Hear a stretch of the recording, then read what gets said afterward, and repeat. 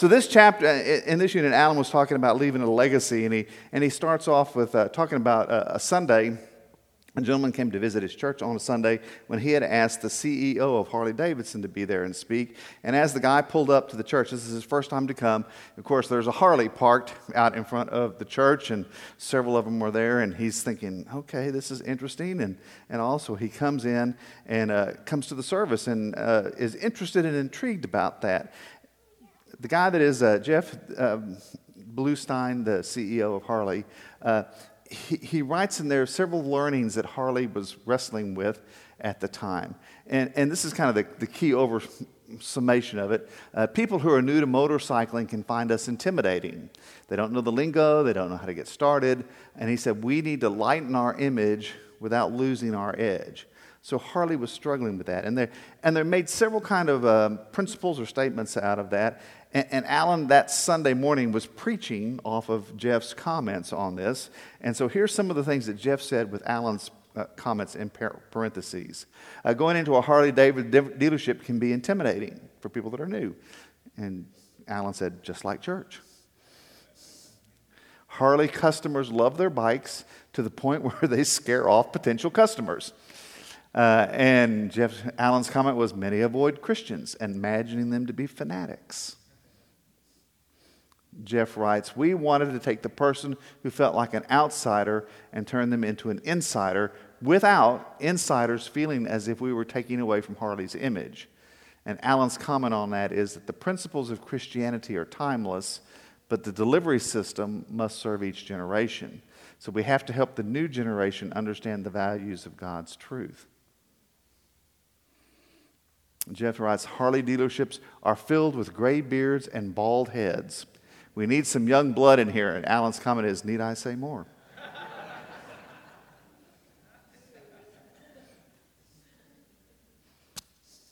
Harley's appeal straddles class boundaries, stirring the hearts of grease monkeys and corporate titans alike.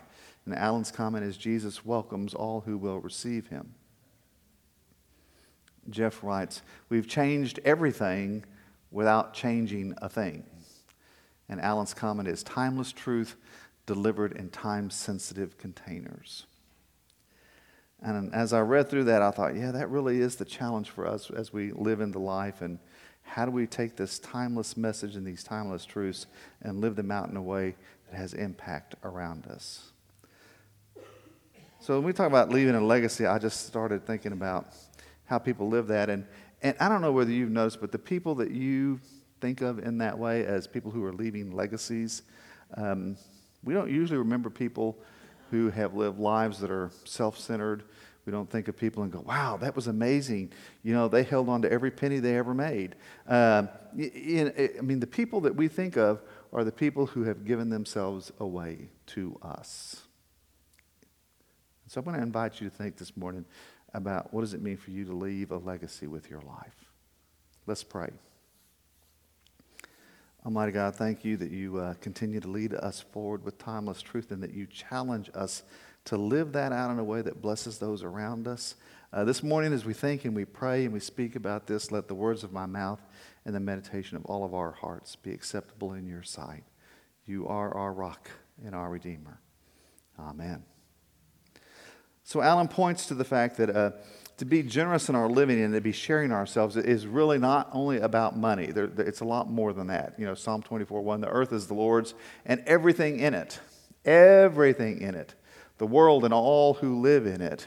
And Psalm 74, the day is yours and yours also the night. You established the sun and moon. Everything in the world, all the time you have, every breath you take, everything you do is a gift to you from God, but belongs to God. And Jesus kind of sums up what you're supposed to do with that in Mark's gospel when he has what we call the great commandment, right? Love the Lord your God with all your heart and with all your soul and with all your mind and with all your strength. And you notice it's all, not some. It's all. The second command is this, love your neighbor as yourself. There is no commandment greater than these. This is the ground place. This is the starting point. When you go back in Leviticus and you start to read about the giving and the tithe and so forth, I want you to notice how this is phrased. A tithe of everything from the land, whether grain from the soil or fruit from the trees, belongs to the Lord. It's holy to the Lord. Everything belongs to the Lord. We're called to give of everything we have. And it's not an optional thing. We're not invited to do this when we feel like it. We're not invited to do this as we're comfortable with it. But rather, God says, this is what you do. In Malachi, he says, "Will a mere mortal rob God? Yet you rob me." But you ask, how are we robbing you?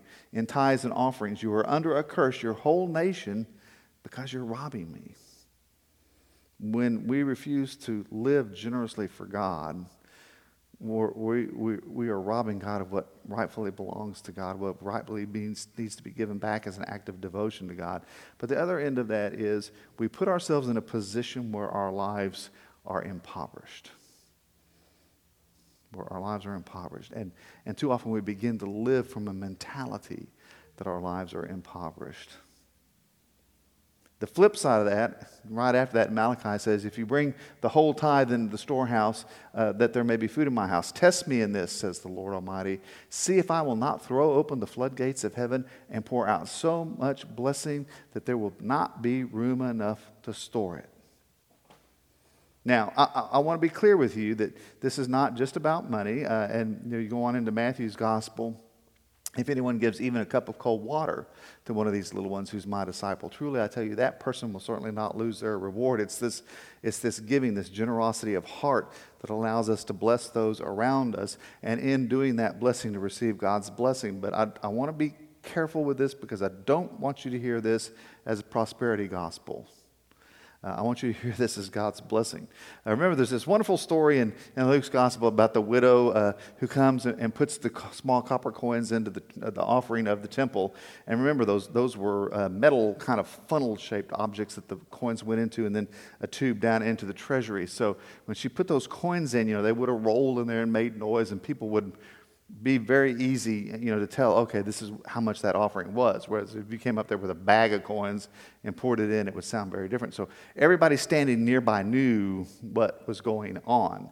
And he says, this poor woman put in more than all the others, and all these people gave their gifts out of their wealth, but she out of her poverty put in all she had to live on. Now, I want to point out to you something in this story. Jesus doesn't say, because she's done that, her pockets are going to be full. The story doesn't go, the widow turned away and walked out of the temple and suddenly found that her pockets were full of coins. There's nothing in this story to tell us that her financial position has improved in any way, shape, or form. It's not about this kind of prosperity gospel, but rather it's about living in a way that brings blessing into your life and the life of the people around you. And as we begin to try to live into that, I want you to understand that it impacts us in a very powerful way. My sister and I had conversations around this over the years, and realizing that everything in our lives was wired together. And if we were impoverished or felt impoverished in one area, we felt impoverished in all the areas of our life. If we felt generous in one area, we felt generous in all the areas of our lives. Generosity has this power to change who we are and to shape us. It changes our mindset as to how we understand the world we live in. So this gentleman that comes on that morning where Alan was talking about, and sees the Harley, and he comes in and listens to that, he starts coming to Alan's church. World Outreach Church in Murfreesboro, Tennessee. So he starts coming to worship there and becomes involved in a Bible study. He becomes involved in the church and begins to get immersed in it. And finally he decides that he needs to start tithing on his income.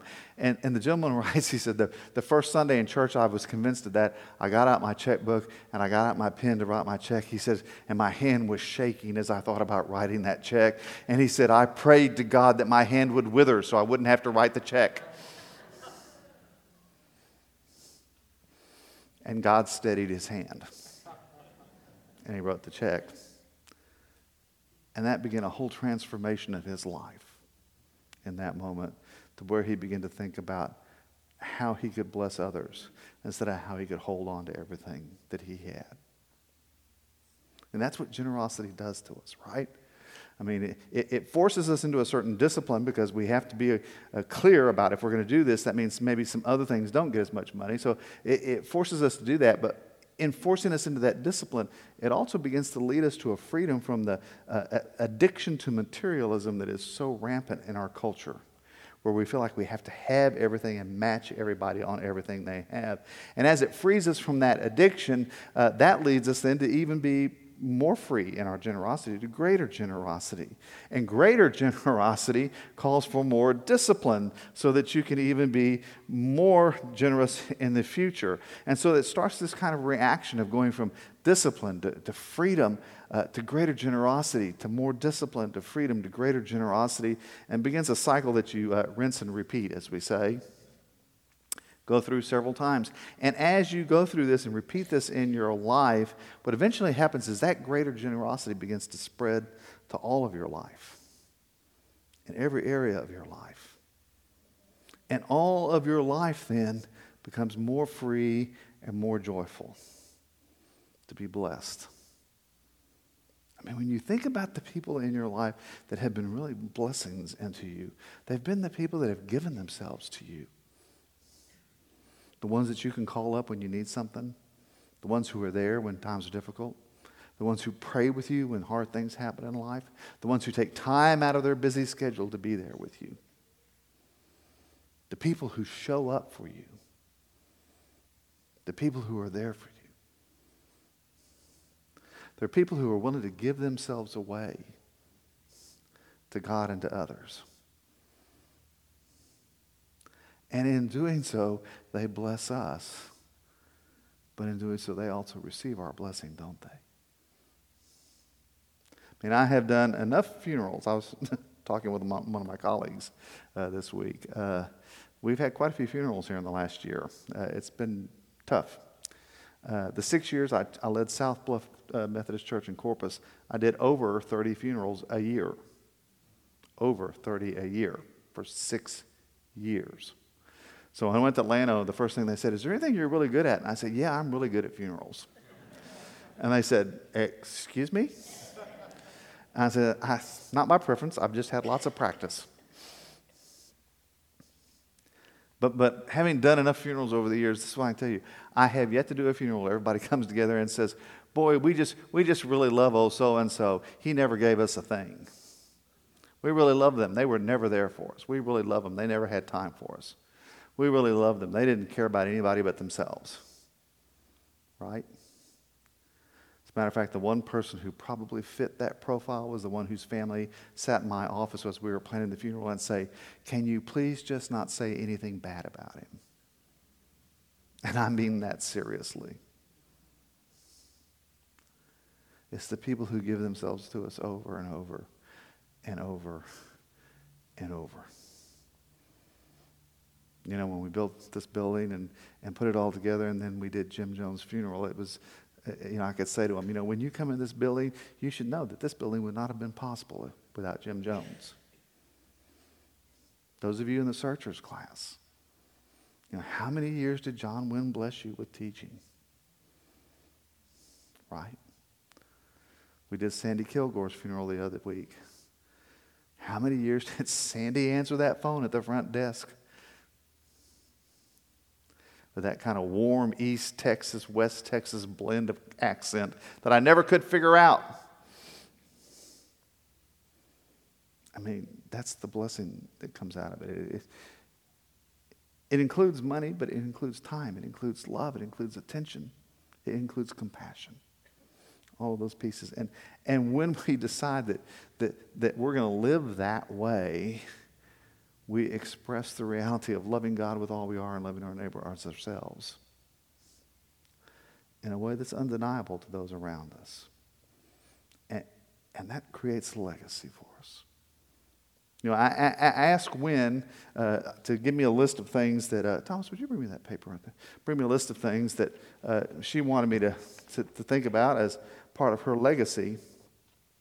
And Wynn, being her humble self, was going, I don't want to beat my own drum, but just a few things that she thought about. She's talked about the prayer ministry of the church, and the ways in which she has been connected with that group and supporting that group, involved with that group, and building up that ministry.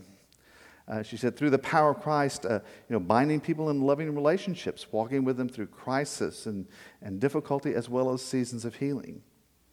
Teaching others to have a sense of the Spirit, moving in and around them and to heed the Spirit's leading. She talked about getting healing touch ministry moving well, grief care processes worked on, support groups strengthened. And I should say, in the last couple of years, moving through COVID, doing those in spite of COVID and doing them well. And missions, she said, it's too early to tell if some things I've planted will grow. Lost a couple of years during the pandemic, but I think those things will grow. I think there's some things, and Jim, I think you would affirm that some of the things, the work she's done in there will continue to bear fruit for a long time. Those of you may forget that Wynn joined us when she was an intern at Austin Presbyterian Theological Seminary, and we were her kind of required internship for her degree. And during that time when she was with us, as we came in, Sherry discovered she was pregnant with Luke, her first child. And so we knew she was going to be out for a while. So we went to Wynn and we said, Wynn, you've done such an amazing job. Would you be willing to stay with us and help us get through this? And so Wynn stayed on with us to help kind of cover and provide coverage for that time when Sherry would be out with pregnancy and maternity leave, and Wynn continued to work with us. And we discovered one thing she didn't put on there was that she had really great skills of organization and administration. Matter of fact, she doesn't like to admit it, that's really her lead spiritual gift. And so we said, maybe you should keep working here, stay with us a little bit. And that began this ongoing relationship where we walked with her through the process leading to her ordination over the years and to 16 years of ministry together, where she's blessed many of you in many kinds of ways. So I just, I think about those people that we talk about as having, left a legacy, and these are the folks that are with us and give themselves to us as well as to God's work in powerful, life-changing kinds of ways. And those kinds of things are not necessarily, just kind of a one-and-done situation, because as Alan points out, our life is really made up of many seasons in time, right? Ecclesiastes, there's a time for everything, a season for every activity.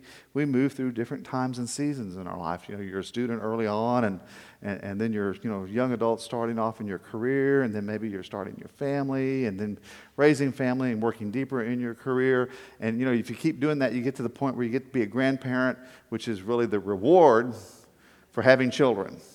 So that's where it gets to be really fun, and you get to have a good time. So you go through these different seasons, and in all those seasons of your life, as Alyssa pointed out, Paul calls us to run the race with perseverance. In every season of your life.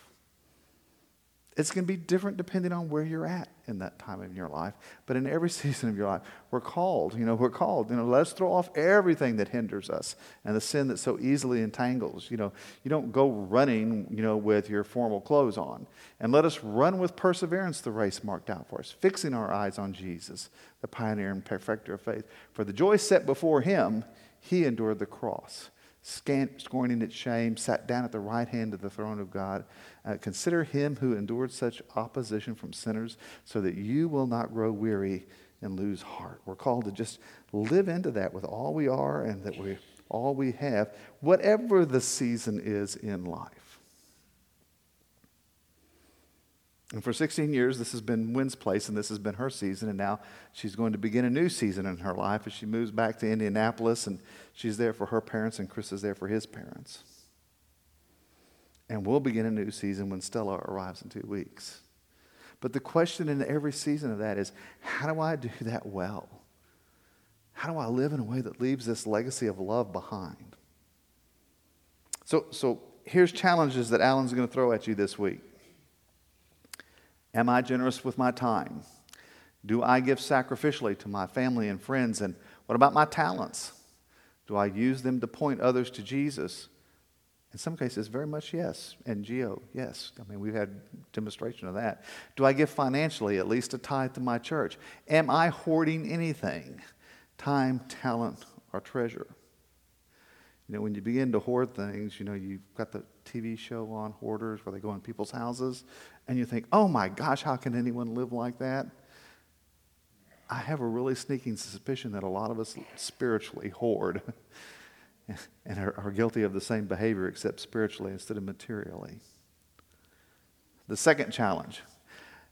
Once you've identified the first challenge, the areas where you need to grow, will you identify those? Will you commit them to the Lord with this one-sentence prayer? God, lead me to be more generous in sharing my time, talents, and resources, and incorporate this simple prayer into your daily prayer routine. The third challenge is during this 100-day practice of intentional faith, look for ways to be more generous. Commit to tithe. Offer more time to your spouse, your kids, your friends. Offer to share your gifts and talents with your church, with your neighbor, with whomever might benefit from them. Give away the things you're hoarding. Intend to be generous and walk out that generosity in practical ways. When Cindy and I moved last summer from the big house we bought when our kids were young and she was working from home into the house we live in now, you know, one of the things we had to do is kind of go through everything and say, do we keep this or not? Do we keep this or not? And it was amazing how much left our house. How much left our house that we don't miss. Fourth challenge. Resolve to finish well in whatever season of life you're in. School, college, parenthood, last job of your career. And if you're being hindered, if something's holding you back, identify what that is and handle it. And how can you engage spiritual practices talked about in intentional faith to persevere and finish well the season that you're currently in? And then finally, think of one or two people who can hold you accountable for generous living and finishing well the current season of your life. And commit to asking them to hold you accountable. Some of you may remember Wade Killow, who was at Rockbridge Church up here. Wade was, and if you ever met Wade, you don't forget him because he's 6'10". He's hard to forget. Wade and I got to be friends as we worked through that, and then we began to pray for each other. And still to this day, you know, every morning on Sunday morning, I text him a prayer. He texts me a prayer for Sunday morning, and we chit-chat on the phone every so often and stay in touch with each other. And as he's moved into this season where he's been debating some things in his life, part of my job has been to say, really? Is that really what you think God is calling you to? And as I look into the future of my life, he does the same thing for me. You know, we're working on holding each other accountable among other people who are in that position with me. I don't know about you, but I need those people to remind me. When we did Sandy's service the other week, one of the scriptures we read was this very familiar one from 2 Timothy. You know, I fought the good fight. I finished the race. I've kept the faith. Now there's in store for me the crown of righteousness, which the Lord, the righteous judge, will award to me on that day. And not only to me, but also to all who have longed for his appearing. When Paul writes this, he writes it from prison as he's contemplating the end of his own life. But he's not just writing it as an epitaph. He's writing it to his young friend Timothy. And the whole letter is a letter of encouragement to remain faithful. He's saying, listen, you know, you've seen me do this, so now it's your time to do this. And that was his legacy. This is my legacy to you, Timothy. The way I've lived is my legacy to you. And Sandy wanted it read at her service as a way of saying to her family, this is the legacy, to live faithfully even as I've lived faithfully. So is that something that we could read at your service and say, this is what they wanted to say to you? I fought the good fight, and I finished the race, and I've kept the faith. Now there's in store for me the crown of righteousness, which the Lord will award me on that day. And not only to me, but also to all who have longed for his appearing. I mean, when you move through all those seasons in your life and have run that course, what kind of a legacy will you leave behind? And is it a legacy full of the love of Christ? Let's pray. Mighty God, we offer thanks to you for the gift of life, for the gift of breath, for the gift of love, for the gift of grace, for the gift of compassion. And we ask that you open our eyes and our hearts to realize how much you have poured out upon us and how much we have to pour out upon each other and upon the world. So unclench our hands. Open them to be generous in every aspect of our life and in every way. Allow us to leave behind the legacy of love that points clearly to you. We ask this in the name of Jesus. Amen.